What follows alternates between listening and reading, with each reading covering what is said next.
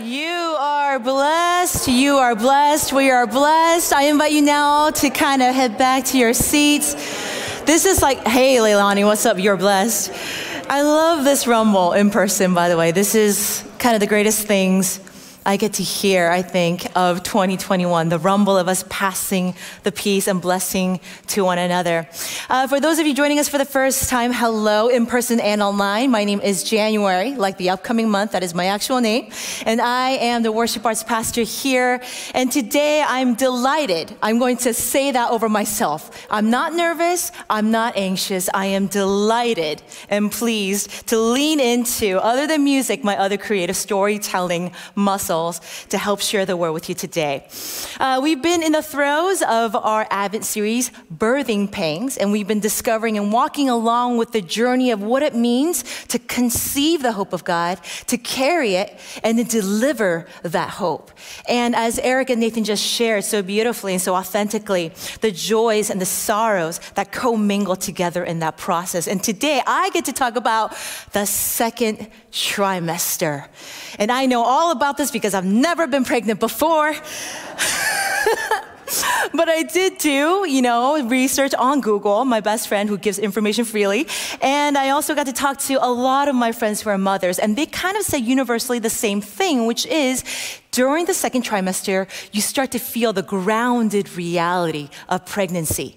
That is the richness of the second trimester, the grounded reality. And this shows up in a few ways. One, the mother's body obviously begins to transform, evolve, and grow to make room for the baby, right? And not just that, because morning sickness, hallelujah, is finally over, there's this curious source of energy that rises in the mother's body to really actually physically prepare the way for her child that is to come.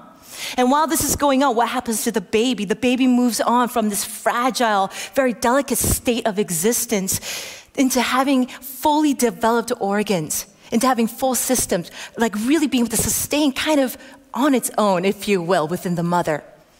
And of course, because of this, and this is my favorite part that I've heard, not that I've experienced, the mom gets to experience a tangible connection with her baby for the first time, the kicking of the baby. Right? And I talked to my really good friend, Pastora Inez, whom I was sermon prepping with because she's also speaking on the same subject today about Elizabeth. And she told me it felt like this. If you take your hands kind of like this and kind of lightly kind of do this to your stomach, I don't even know how to describe this action.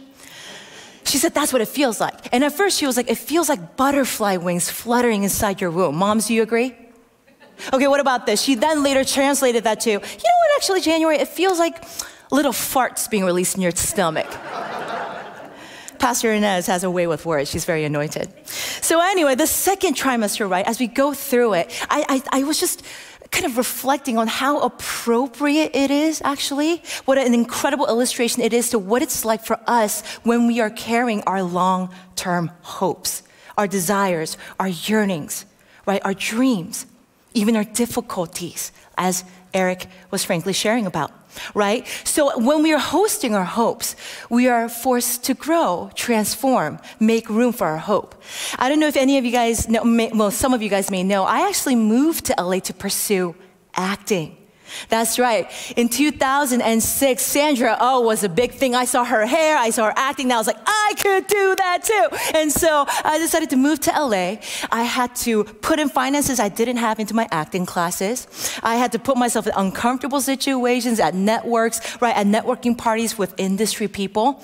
I worked as a PA, and then I had to find other waitressing jobs, literally, that made room for my last-minute auditions. I had to make room for my dreams and my hopes to grow. If you want to become a doctor, where do you go? Med school, very good. If you want to get married, you have to go out on dates. And I know online dating is terrible, but that's what we have to do. And if you're desperately wanting the healing of somebody in your life, you have to make room to be a caretaker, to be present, to prioritize your life around them, right? Those are a few examples. But while that's happening, we notice that our hopes begin to host a life of their own. right? I remember I was driving from Silver Lake all the way to Santa Monica in traffic, an hour and a half, just to be in the audition room for 45 seconds. I kid you not. Lala story, that part is real, right? You stay in there for 45 seconds. I drive all the way back to Hollywood where I have a job as a Korean barbecue waitress. That's where I could grill meat very, very well. But in that hustle and grind, I never felt more like I wanted to be an actor, right? Our dreams, our hopes, our long-term commitments take a life of their own. And of course, because of that, what happens? We develop a deep connection with our hopes. We rise as our hopes progress. We fall as our hopes degress. And oftentimes that whiplash is tiring, isn't it? That whiplash is difficult. Oftentimes, and there's no judgment here, we have to let go of our hopes because it's just that much difficult to get through, to sustain. I was going through my morning devotionals, and even before I was preparing for this sermon, I came across this passage about Elizabeth. And I don't know what it was. I never paid attention to Elizabeth before. To me, she was like Mary's, older second auntie. Like she's always like, when are you gonna get married? When are you gonna have babies? Like that voice, I kind of always tuned her out. She's like the pregame to the actual thing. But as I was doing my morning devo, I realized how powerful Elizabeth's story is, how empowering it is, and what an incredible illustration she has, an example, representation of what it means to sustain our hopes and how. How do we stay strong during the liminal spaces of the beginning of our hopes and then the delivery of them? How do we stay strong? So let's go into the story of Elizabeth, right?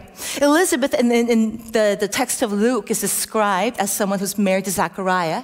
Zechariah was a priest. They're both descendants of Aaron. And they're both known to be good and faithful, righteous people. They're well reputed. However, Elizabeth and Zechariah, despite the fact that they were well advanced in age, could not conceive. And in fact, the text pointedly says Elizabeth was the one who could not conceive. Now, as we heard from last week, Harry and Eileen, and as I know from friends who've been trying for several years, and I'm sure as some of you may understand, the process of not getting pregnant, the seasons of infertility is literally life-draining. It is disappointing, and it's discouraging. And Elizabeth went through decades of that, right? But on top of that, she lived during a time where there was a traditionally rooted belief, a deep sense of believing that God rewarded the faithful through descendants, through offspring. So the fact that Elizabeth did not have child brought her into a condition of disgrace. And I have a feeling because Zechariah was a priest, right? Whom would the fingers point to? The voices behind shut doors talking about this couple who curiously did not have children, they probably placed the blame, I imagine, on Elizabeth. And so it's easy for us to understand why her hope would die. Why her desire to have a child, a family, would bury itself into the ground.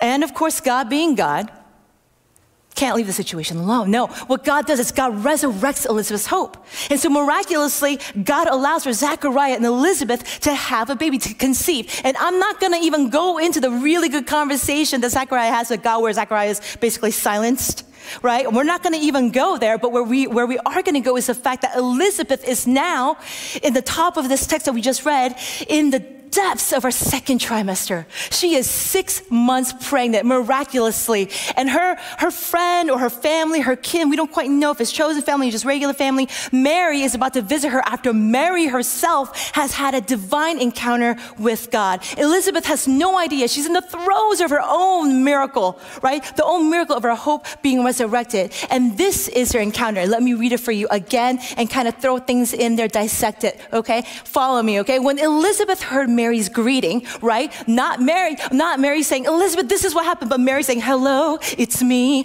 The child leaped in her womb. And Elizabeth was filled with the Holy Spirit. Elizabeth was filled with the Holy Spirit. The second Mary says, hello.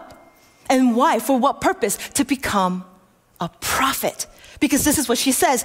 Elizabeth exclaimed with a loud cry, blessed are you among women, and blessed is the fruit of your womb. And why has this happened to me, that the mother of my Lord comes to me? I'm going to stop right there. I understand if you're like, if I'm pregnant and I see another pregnant walking into the room and she's like a few months behind me, I can see how, Elizabeth could understand, oh, Mary might be pregnant. I see things, I see changes in her body. She's got a glow, like she's wanting to vomit, like she is probably pregnant. But what Elizabeth understands here is not just her pregnancy, right? What Elizabeth says is the mother of the Lord is here. How blessed am I to be here with her? Elizabeth becomes a prophet in the sense that she's able to see the expanse, the breadth, the divine plan of God that is residing within Mary. And then what happens? For as soon as I heard the sound of your greeting, she says, a child in my womb leaped for joy, and blessed is she who believed that there would be a fulfillment of what was spoken to her by God. Elizabeth, when she recognizes God's plan, there is a joy that just leaps in her womb. And that is inextricably tied to the understanding that God is faithful. That God fulfills what God says that God will do. So to connect the dots, and I'm going to beat a dead horse today, so bear with me, right? Elizabeth, as she's carrying the resurrected hope of having a child that God grants her, is filled then with the Holy Spirit that anoints her so that she's able to see the divine sovereignty of God working within Mary, which then fills her with joy, sparks her with joy, which then allows her to proclaim, God, you are good. Blessed are those who believe that God is faithful. Nathan, you are blessed, brother, because you know that God is faithful. And the implication is this for us. The idea being that when we carry our long-suffering hopes, that God raises to the surface. When we endure and persevere in carrying that hope, God fills us with the Holy Spirit. God anoints us with the Lord's presence. And despite the financial difficulty, despite seasons of infertility, despite not getting into the college of our choice, youth group, despite not getting those grades, despite that our parents are sick, despite a global pandemic, despite our family, our earthly families not embracing us due to our sexual orientation, despite the fact that we live in times of great uncertainty, despite all that, we are still able to see God working in the people around us. We are still able to see God working miracles into the situations around us, and that raises organic joy within us. That's what causes us then to come to church during a pandemic and say, Lord, you are good. Come, long thou expected Jesus.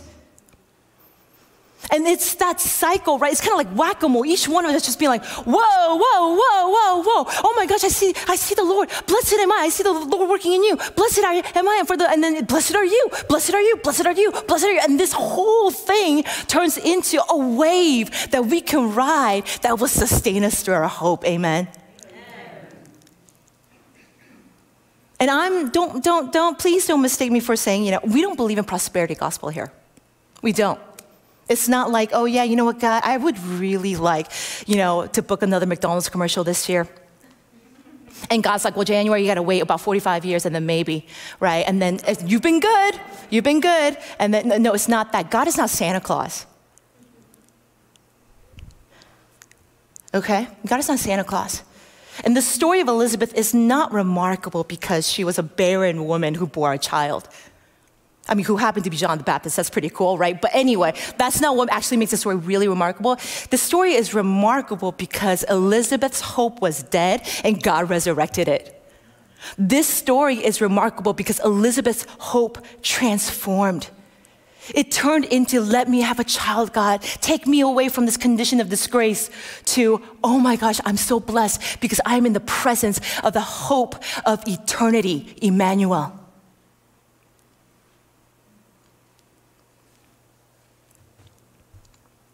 We are blessed, aren't we? And so today, now my sermon begins. I'm just kidding. So today, I wanted us to experience kind of a meditation practice, a meditative coloring Visio Divina exercise. And the hope is as we kind of pick up our elementary school tools, our beloved Crayolas, right? And at home, please now start to gather your materials. We're going to enter into this practice together. The hope is that we will invite God as we meditate on our long-term hope. So we will meditate and we will invite God to saturate God's renewal of that hope.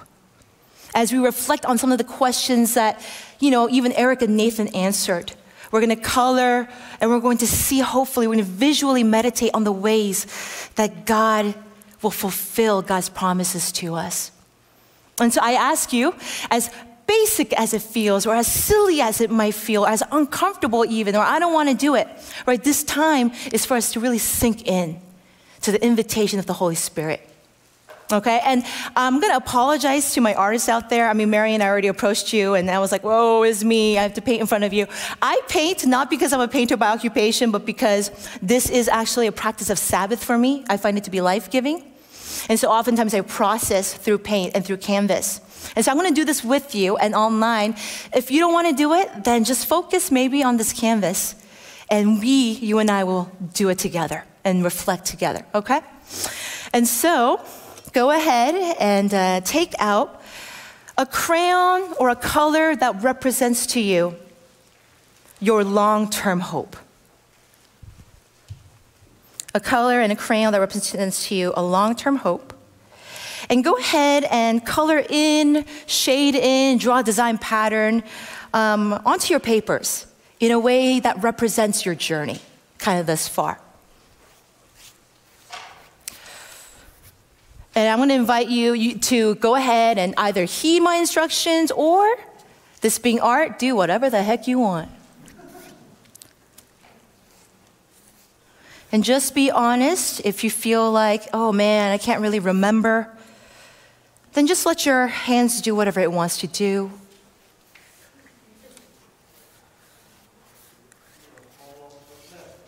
I just ask that you don't eat the crayons. So go ahead and fill out your paper.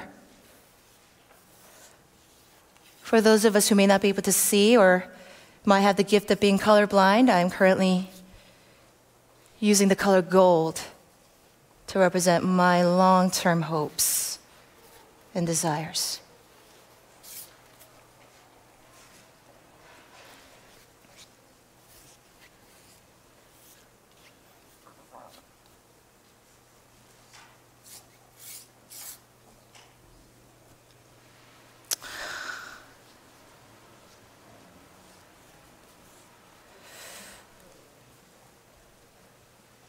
And feel free to utilize the Bibles and hardcovers if you need. That's what Bibles are for.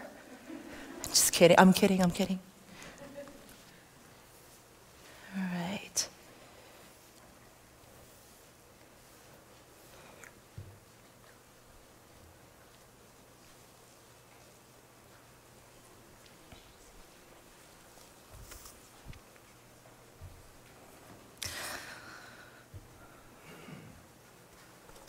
For those of us who may be wondering, I don't know if I have any. Maybe reflect on the hopes that have either been lost or fulfilled.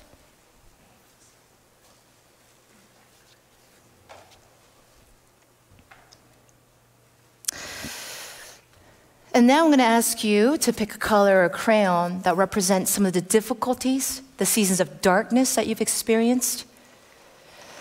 And fill your canvas as expansively or as focusedly as you feel. If those dark seasons have been saturated with pain, then go ahead and color in richly. If you feel like they've just been kind of webby-like, constant fog, go ahead and let your coloring reflect that.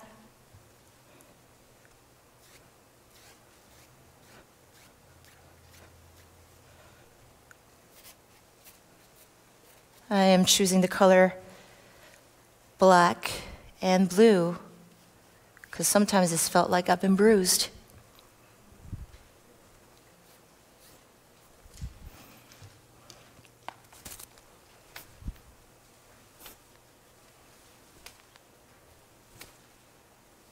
Joel, I'm sorry if paint lands on your guitar, but it's black, so I think you'll be okay.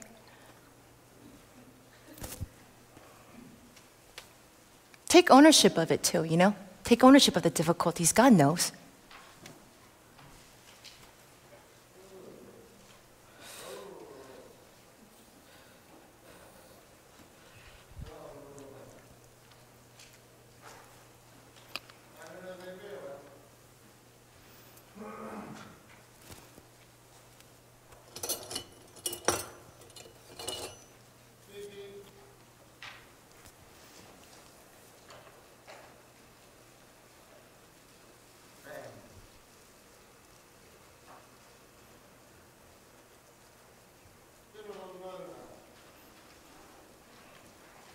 And as we reflect on the difficulties, I believe that it's two sides of the same coin, that God inevitably brings growth in the places of pain.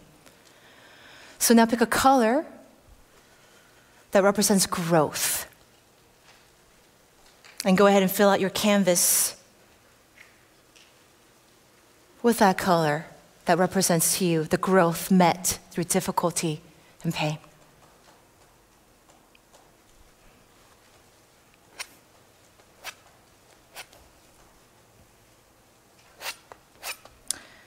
I choose the color green because we're at evergreen. Just kidding, but because green always to me represents life and learning.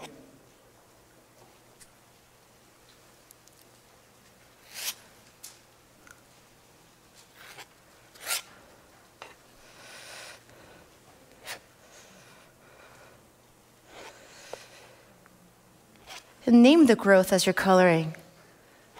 Right? What is the type of growth that you've experienced? Was it emotional or physical? Was it spiritual? How did it feel, the growth?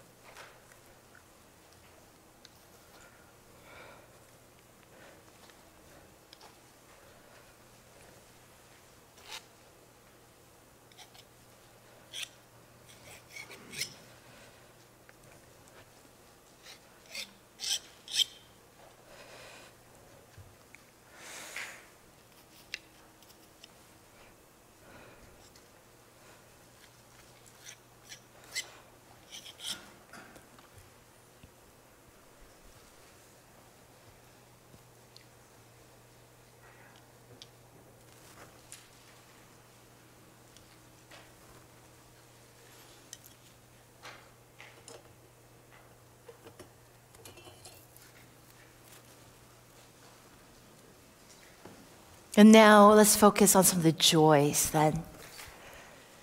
Because as hard as sometimes this process was, we still are here today. And there's been sparks of joy that has been kind of kicking within our spiritual wombs that have carried us through. So pick a color that represents joy to you and sprinkle it all across your canvas.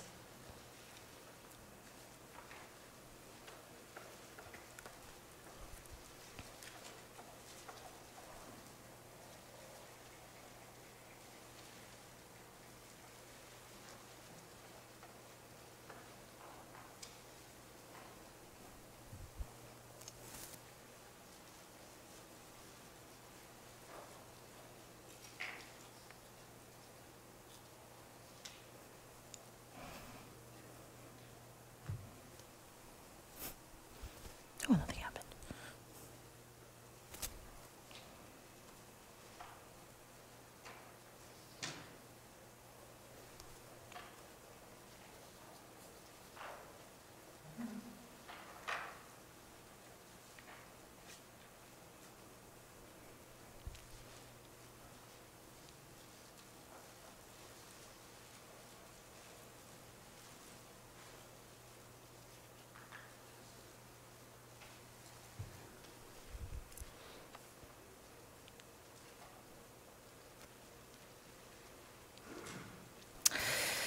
And then last but not least, can you imagine God looking at this canvas? Imagine offering this piece of this humble piece of paper with our humble coloring up to God. What is God saying to you as God looks at this piece of paper that you are offering to Him? Pick a color that represents God's voice Imagine God speaking to you, hear the words, and then color in the canvas as you would.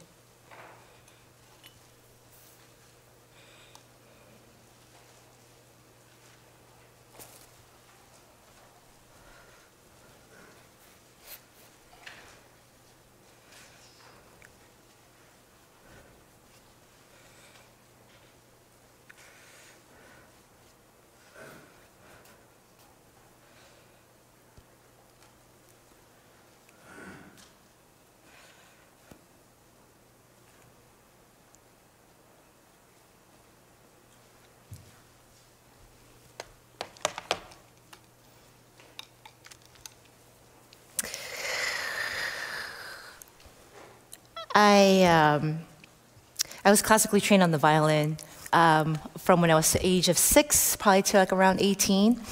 And when I went to college, I told my parents, there's no way I'm doing this anymore. I locked myself in the bathroom for 5 hours to get my point across. And it was just a life too filled with pressure. And I still, I think, suffer from like performance, anxiety from that time. So I went to college and then wanted to major in film and TV production. And 3 years into the program, I realized, man, I just don't have the physical muscles to be on set, to go through that grind. So Rebecca in front of house, I applaud you for being on set every day. It takes a lot, I'm telling you. And then like I told you, I was inspired by Sandra Oh amongst many other people, and I decided to move to LA to pursue acting. And it's been 13 years now with, obviously, if I'm here, I'm not making movies with Meryl Streep. I don't know, maybe they can coexist one day in Jesus' name, right?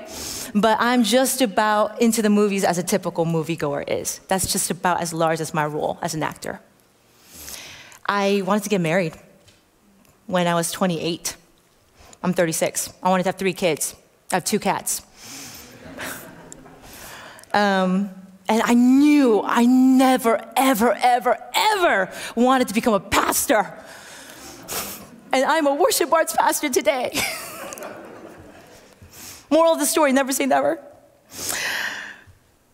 It's easy for me to wake up on a given morning and just see kind of like the skeletal remains of my hopes, of my dreams. It's easy to see how fossilized they've become, how hard and brittle. And it's really easy for me to feel discouraged. I suffer from imposter syndrome, as I've shared before, to really feel like, what am I doing? Probably like Elizabeth did, like, what is wrong with me? I'm a disgrace. I don't know. This is nowhere near technically brilliant, but it doesn't look like disgrace to me. And it looks messy. I dare say it even looks kind of beautiful. Thank you. And there's a lot of empty spaces here because I'm still in the process of discovering how God will fulfill God's promises in my life. And today I can honestly say I play more music than I ever anticipated I would. In fact, our Christmas Advent album is dropping next Sunday, so y'all better listen and stream. I get to design how God's story is told on a weekly basis through multiple mediums and platforms. And every single person that you've seen leading worship today, I get to call my chosen family.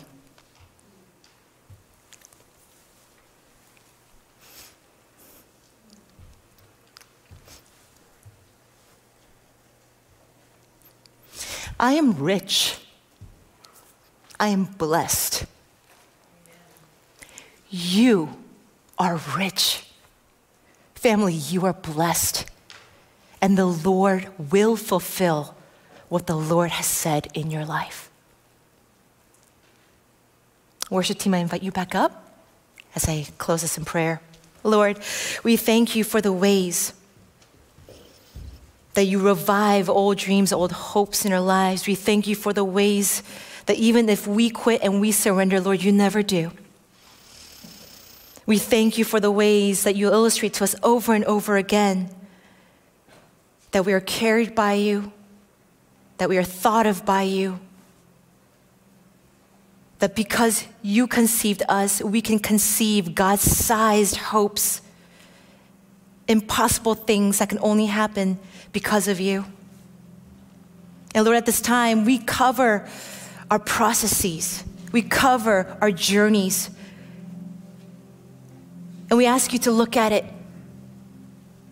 And we ask you to speak to us today, your promises that we may have forgotten, your promises that may have died within us. And we pray that you will awaken us, that all of our senses, like our old sermon series, God, to be able to recognize the Holy Spirit working. And may that spark joy that God carries us through eternity. Let it not be manufactured, but let it be something that grows deep within our wombs. Something that you place, something that you protect, something that you cherish and you carry to full term. So we declare today, we proclaim, despite our situations, God, we are blessed. And you are faithful. We continue to worship you in Jesus' name. Amen.